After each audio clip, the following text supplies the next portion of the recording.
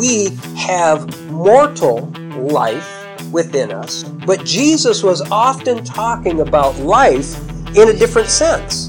Life that we have, oftentimes we think about eternal life as something that will occur that is like our current mortal life, only ongoing forever and ever. But that's not the case. It's a different kind of life. This is Nita Erline, and you are listening to the TRC Ministries podcast. The vision of TRC Ministries is to see individuals fulfill their calling under the authority of the church, using the resources of the kingdom of God. Each type of life has its own ecosystem and habitat, suited for its growth and well-being. The eternal kind of life is no different. And just as our body is the natural host for our mortal kind of life, so the relationship of believers in Christ, interacting in the power of the Holy Spirit, is the natural host for the eternal kind of life. Today is part 4 of Torrey B. Orkland, President of TRC Ministries, continuing his teaching on commissional church at Caravan Fellowship. If the thesis is the Great Commission is a succinct statement about the purpose and function of the church, we should talk about the purpose and function of the church, and that's what I want to do today. We'll start with John 17, the words of Jesus in his prayer. John 17, verse 20 through 26. So this is Jesus speaking, and he's praying. We're coming into the middle of his prayer here.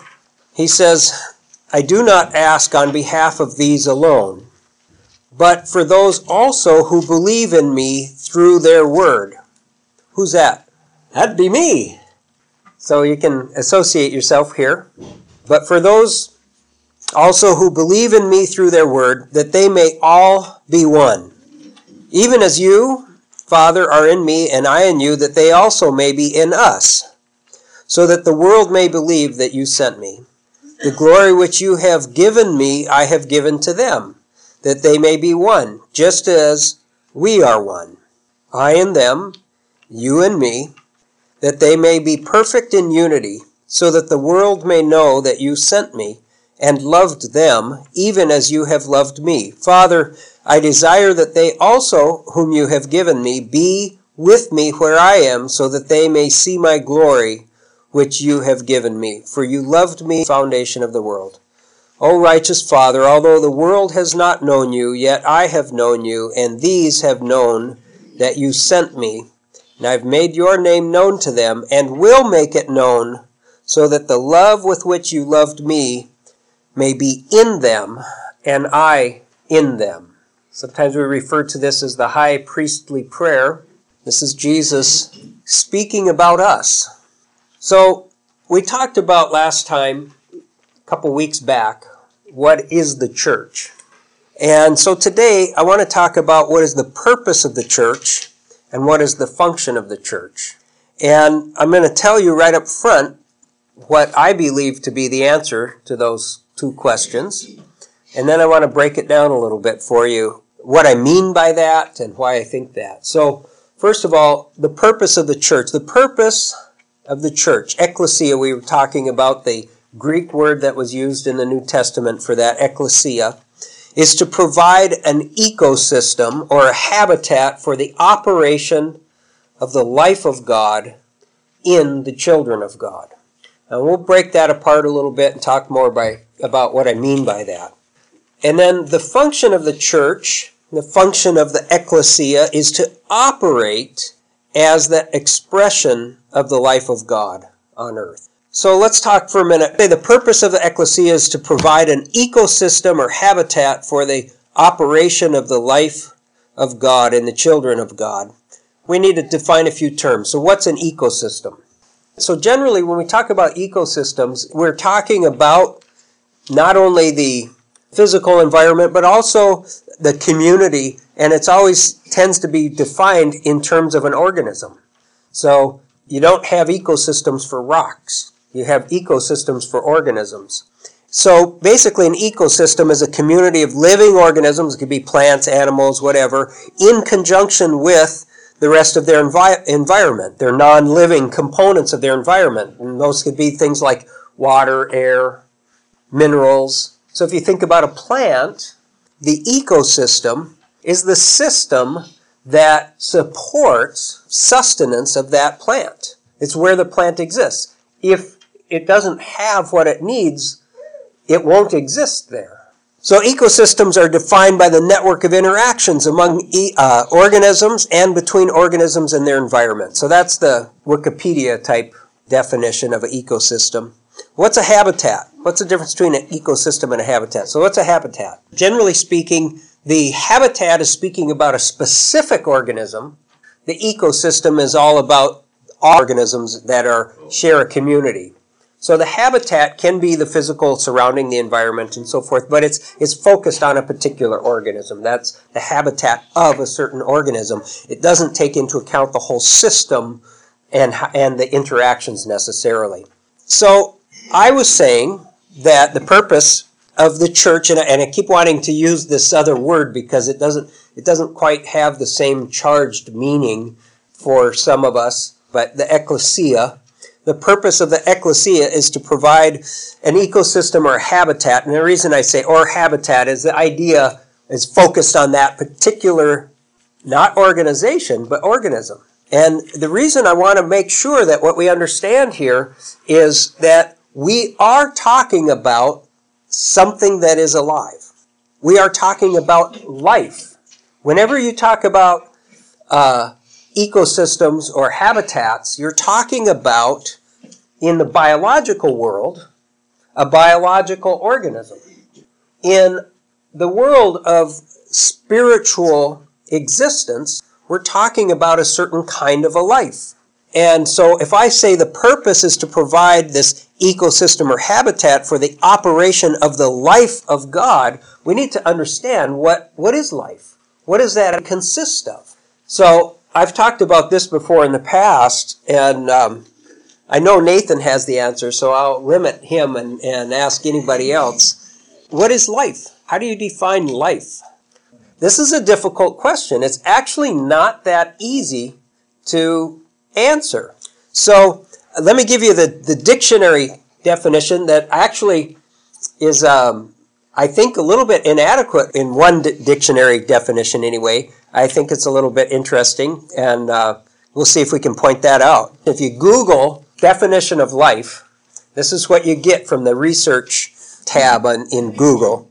The condition that distinguishes animals and plants from inorganic matter, including the capacity for growth, reproduction, functional activity, and continual change preceding death.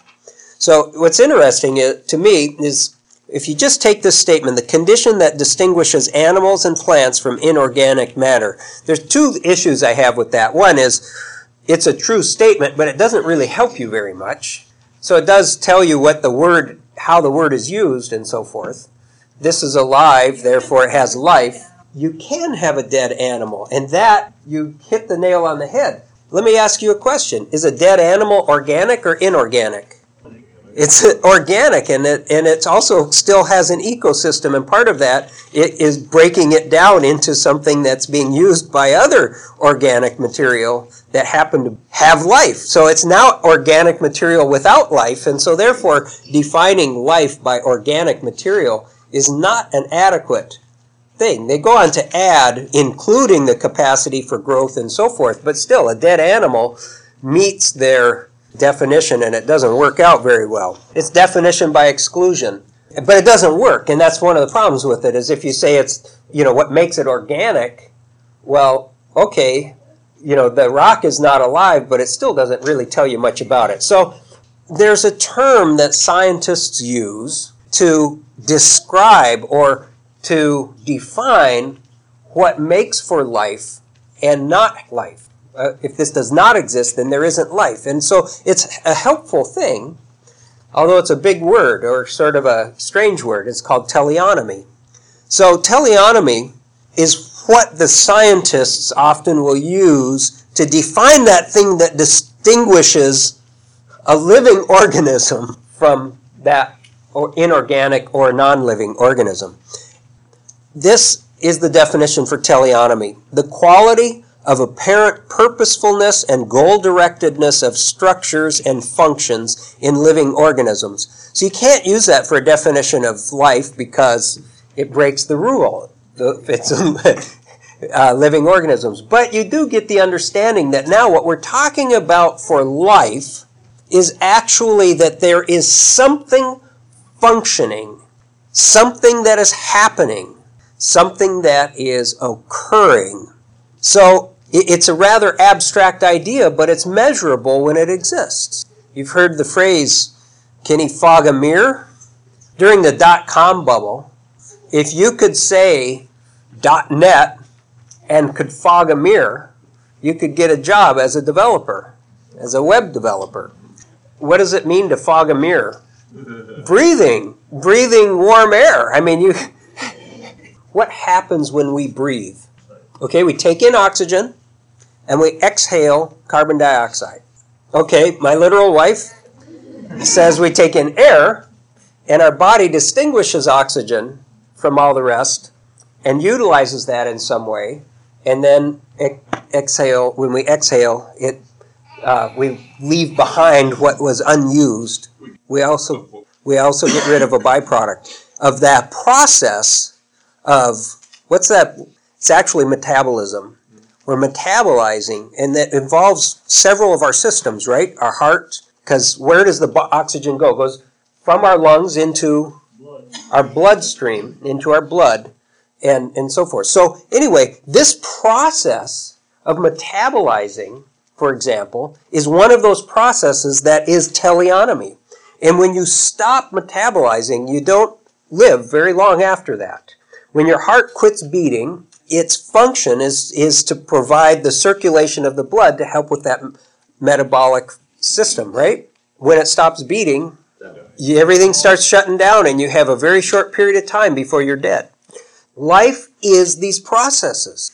And when the processes are no longer occurring, you no longer have life. If you take a branch from a tree, you look and notice certain things that tell you that this is alive. When you remove it from the tree, certain things begin to happen rather rapidly. And you could keep it alive if you're careful and you do certain things. But if you pick up a stick from the forest floor, now I just changed the term, right? A stick from a branch. What's the difference between a stick and a branch? Dead or alive. Dead or alive. One of them is dead and one of them is alive. In essence, that's the way that we look at this.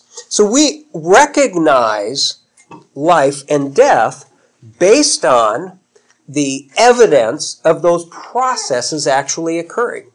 And I think this is an important thing for us to understand because there are several kinds of processes, and we won't go into all of this today, but there are processes that the Bible speaks about regarding the life of Christ that is in us and among us. We talked a little bit about the difference between the life that's in us and the life that's among us, but I'll just mention it again. When we each individually have life within us, those who are believers in Christ, we have life within us that has been given to us, but the life that is among us is what joins us when 2 or 3 or more are gathered in the name of Jesus. And it's in the interactions, in the one anotherness, that we begin to observe the process, the teleonomy of the life among us as well. It's in our individual, well, sometimes in our interactions as well, that the life within us comes out as well as we begin to show love and so forth. But oftentimes the teleometric processes of the life within us individually occurs in our individual time of interaction with God. So, the purposefulness and goal-directedness is the functioning and the operating of the organism. So when these functions stop operating, the organism dies and is no longer alive. So, we can think of some of those. I mentioned the metabolic system. In plants, we have photosynthesis. When you have a green plant, it's working. The little tree in the corner of our dining room is no longer green. Photosynthesis is no longer working. So many of these teleonomic systems or processes or functions are actually taking external resources and utilizing them to what purpose? Well, we might say to keep the thing alive, but actually, when you look at these processes, they serve certain purposes, and that's the life. But the purposes are growth, nutritional sustenance, to to support that growth. It could be reproduction, whether it's at the cellular level or plants have a way of reproducing, right? Oh, sure. Okay, animals obviously reproduce. So they utilize these external resources to further the good of the organism individually, as well as the survival of the form of life communally. Reproduction among many organisms is a means of furthering the life communally. Do you understand what I mean by that? They're concerned about this with species that are becoming extinct. The beaver. Do you know how long it's been since they said that the beaver was extinct in England? It's hundreds of years, almost 500 years. I didn't know that. The beaver has been extinct in England for 500 years.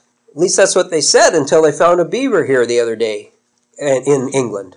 There's a farmer that has a beaver, and they said, is it more than one? He said, well, I've only seen one.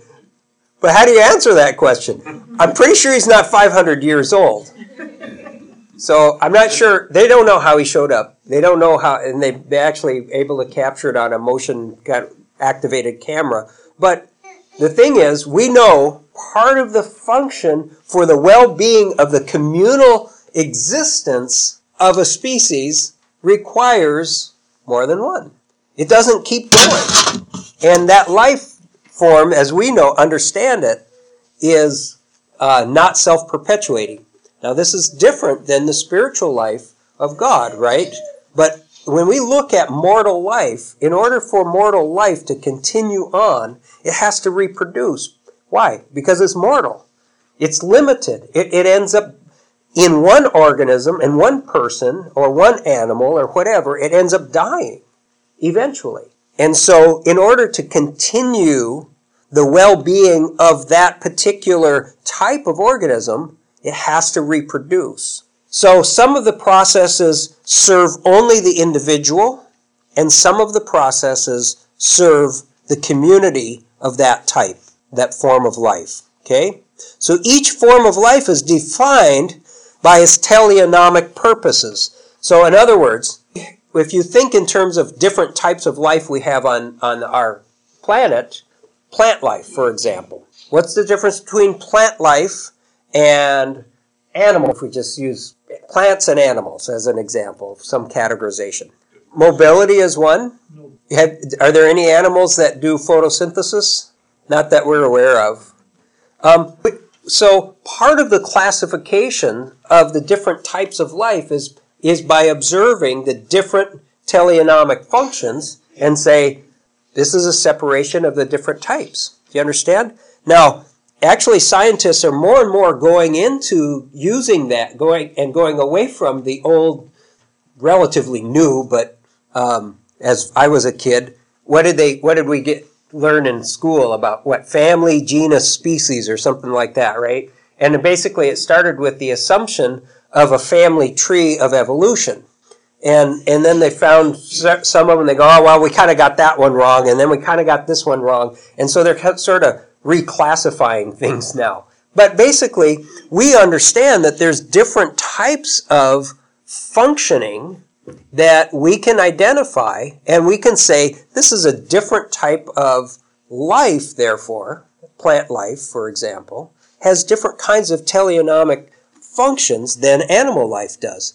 And so what I want to do is to place that same kind of an idea that we have mortal life within us, but Jesus was often talking about life in a different sense. Life that we have, oftentimes we think about eternal life as something that will occur that is like our current mortal life, only ongoing forever and ever.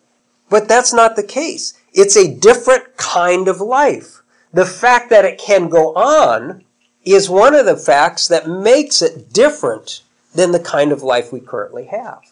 So, based on all of this idea, my definition of life is the ability to utilize resources to a predefined end or to show purposefulness and goal-directedness in the function of an organism. It's organic, it's functioning, and it has teleonomic properties or functions. They're actually operating. It means that it is of the type of functioning that is teleonomy. So the term teleonomy is, I'll read that again, the quality of apparent purposefulness and goal-directedness in structures and functions in living organisms. So if you have teleonomy, you have life. The teleonomic functioning of the eternal kind of life is different than the teleonomic functioning of the mortal kind of life. It doesn't metabolize food. It isn't limited, by the way, by physical properties of doors. We see that happening with Jesus after he was resurrected. Guess what? He no longer was subject to mortal life, nor the properties of that mortal life. We know he joined them in a meal. We know he also, in Emmaus, or at least where they stayed before they got to Emmaus, but I think they were in Emmaus, he broke bread with them. If we believe Jesus was God in the form of man, then he would have had to have those same functions in his body as we have in our body. When he was resurrected, something was different. They didn't always recognize him. They would be behind closed and locked doors, and he would appear suddenly. He would disappear suddenly. And he also levitated into heaven. So there was something else going on, and yet it was the same person. Jesus Christ was the same person after he was resurrected as he was prior to his resurrection. And let me add this. Jesus Christ was the same person in the cradle, wrapped in swaddling clothes, as he was before that body was born with mortal life. He already existed prior to that as a person interacting with God the Father and God the Spirit in what we refer to as the Godhead, the 3-in-1. So this idea of what we need to understand is that life itself is part of what makes the person. And this is why what we realize when we talk about people being dead prior to accepting Christ, they do not have the type of life that God initially placed in Adam and Eve, that had spiritual, teleonomic functioning with the interaction of God directly. I'll talk more about that coming up, but when God told Adam and Eve, when you eat from the tree of the knowledge of good and evil, in that day you will surely die. There's something that changed. That life became mortal, first of all. Second of all, meaning that it was going to come to an end. Second of all, they were no longer interacting, utilizing the resources directly from God in the way that they were prior to that. Death entered into the world, not only into their physical bodies, but that spiritual kind of eternal kind of life no longer was a part of their experience. Okay, so the life of Jesus is a certain kind of life that existed in his body with the mortal kind of life that he had as a man. That was bounded. The mortal kind of life that Jesus Christ had was bounded from conception, which was, incidentally, conceived by the Spirit, as we're told, and I believe that to be true, and his death on the cross. That is the boundaries of the mortal kind of life that existed in the body of Jesus Christ. But unbounded and spanning through that, if you will, through those bounds, was the eternal kind of life that existed prior to that body and followed and continued in that body and followed him through the resurrection and into heaven. This is a kind of life. And every kind of life has teleonomic functions, but it has an ecosystem or an environment that supports those functions. Okay? So when you think about the idea of reproduction as an example, one of the things that happens in reproduction is that the kind of life that parents contain or have is passed on into a new organism, right? Into a new being. And this is the same thing that happens when we become part of the family of God. We are then, as mortal beings, infused with the kind of life that Jesus Christ himself had prior, from the beginning, from forever, and continues to have. That God the Father has, that God the Holy Spirit has, that kind of life is infused into us at that time. It's not something that we wait for till we get to heaven. This is the life of Christ in us. Now, let me give you an example. You remember what Paul said in Galatians 2:20? I've been crucified with Christ, nevertheless I live. Yet not I, but Christ liveth in me. And the life that I now live, in what? In my body. The life that I now live in this physical, visual body, that with the members that it has, I live how? By faith. Do you remember that? Do you remember Paul saying that? This is the statement. Paul made another statement in Colossians chapter 3. Therefore, since you've been raised up with Christ, keep seeking the things above where Christ is. Do not set your mind on the things of this world, on this earth, in this realm, where our mortal life exists. But set your mind above where Christ is. Why? For you have died and your life is hidden in Christ. Actually, your life is hidden with Christ in God. Actually, it's the way he said that.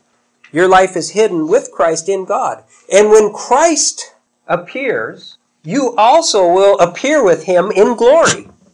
You remember John said, it has not yet appeared what we will be, right? But we will be like him, for we shall see him as he is. And what was the basis of that? The life that we currently have will continue on, and it is a we. But what we will look like, we'll have a different body. Why is that? Because this body here is not designed to host or to sustain that life here on earth. What body is designed to sustain the life of Christ here on earth? Ecclesia! Hallelujah! The body of Christ. Do you understand what I'm saying? There is nothing in my body that is designed to provide teleonomic functioning with the life of God. There is something in my interactions with other people who have that life that is designed to provide teleonomic functioning. It's the one anotherness that actually is the definition that that life exists.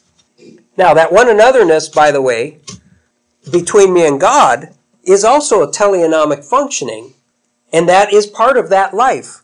It's just not visible. My functioning with God is not visible as an expression to the rest of the world. What's visible as an expression to the rest of the world is my interaction with Jason. My interaction with the world, in fact. My interaction with other people is what is visible and is the revelation of the existence of that life. This is why Jesus said, they will know that you are my disciples by your interaction with each other, your love. This is why Jesus said to his Father when he was praying, he said, you, Father, are in me and I in you, that they also might be in us, so that the world may believe that you sent me. How do they see that we are in Jesus and in God through Christ Jesus, as Paul put it in Colossians 3, that they may be perfected in unity, that the world may know that you sent me. That's the very next sentence he said.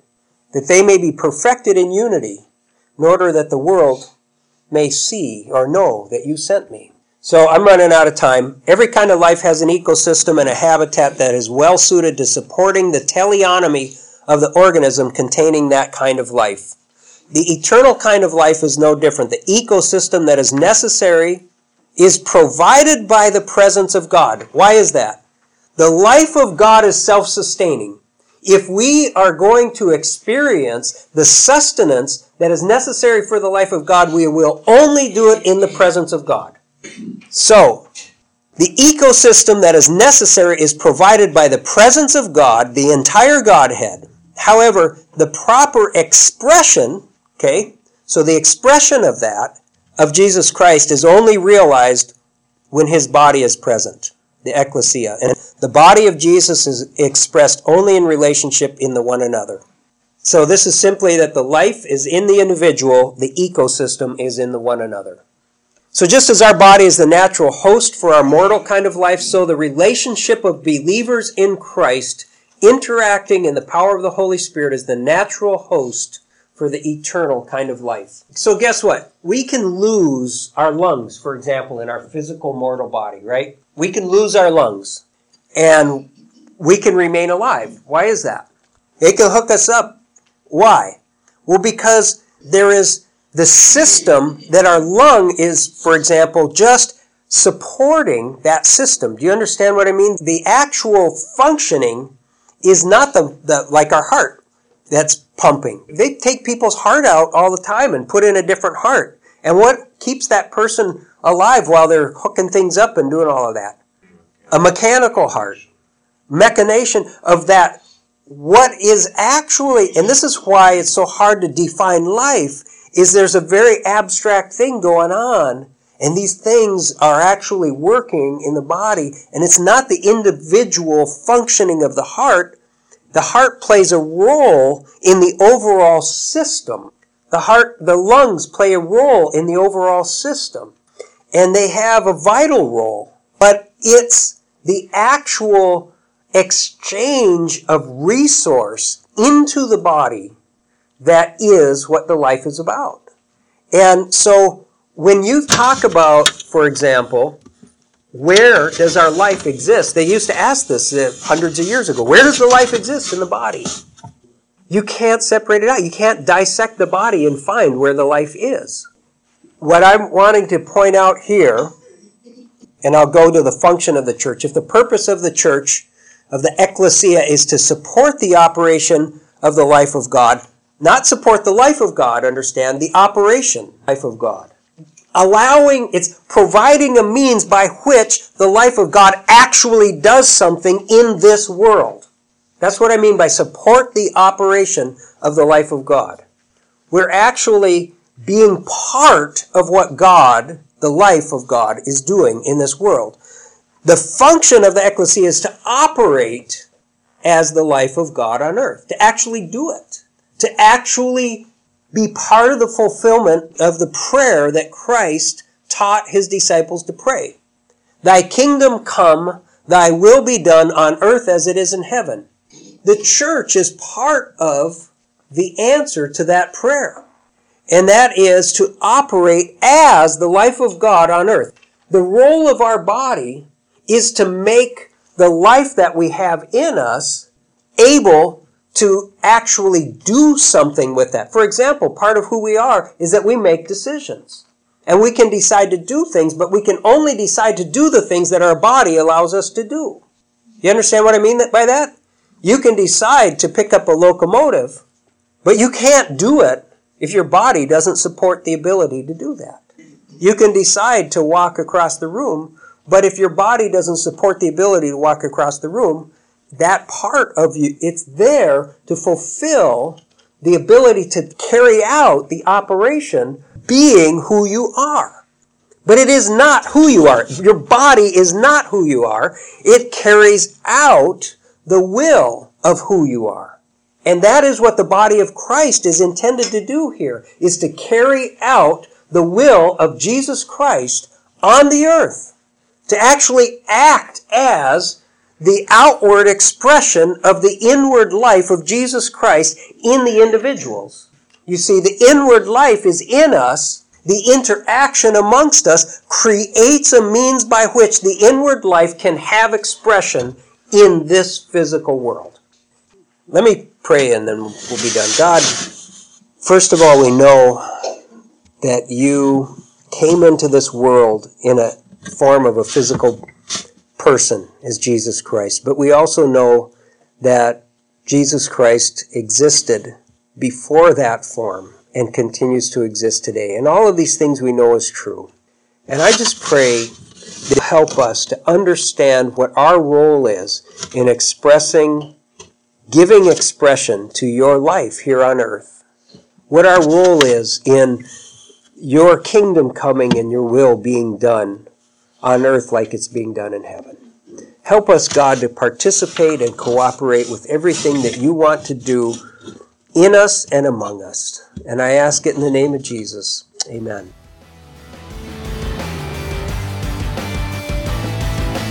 Thanks for listening in today. If you enjoyed this podcast, make sure to subscribe so you don't miss any upcoming episodes. And for more information on TRC Ministries or to contact us, go to www.regenerationcenter.org.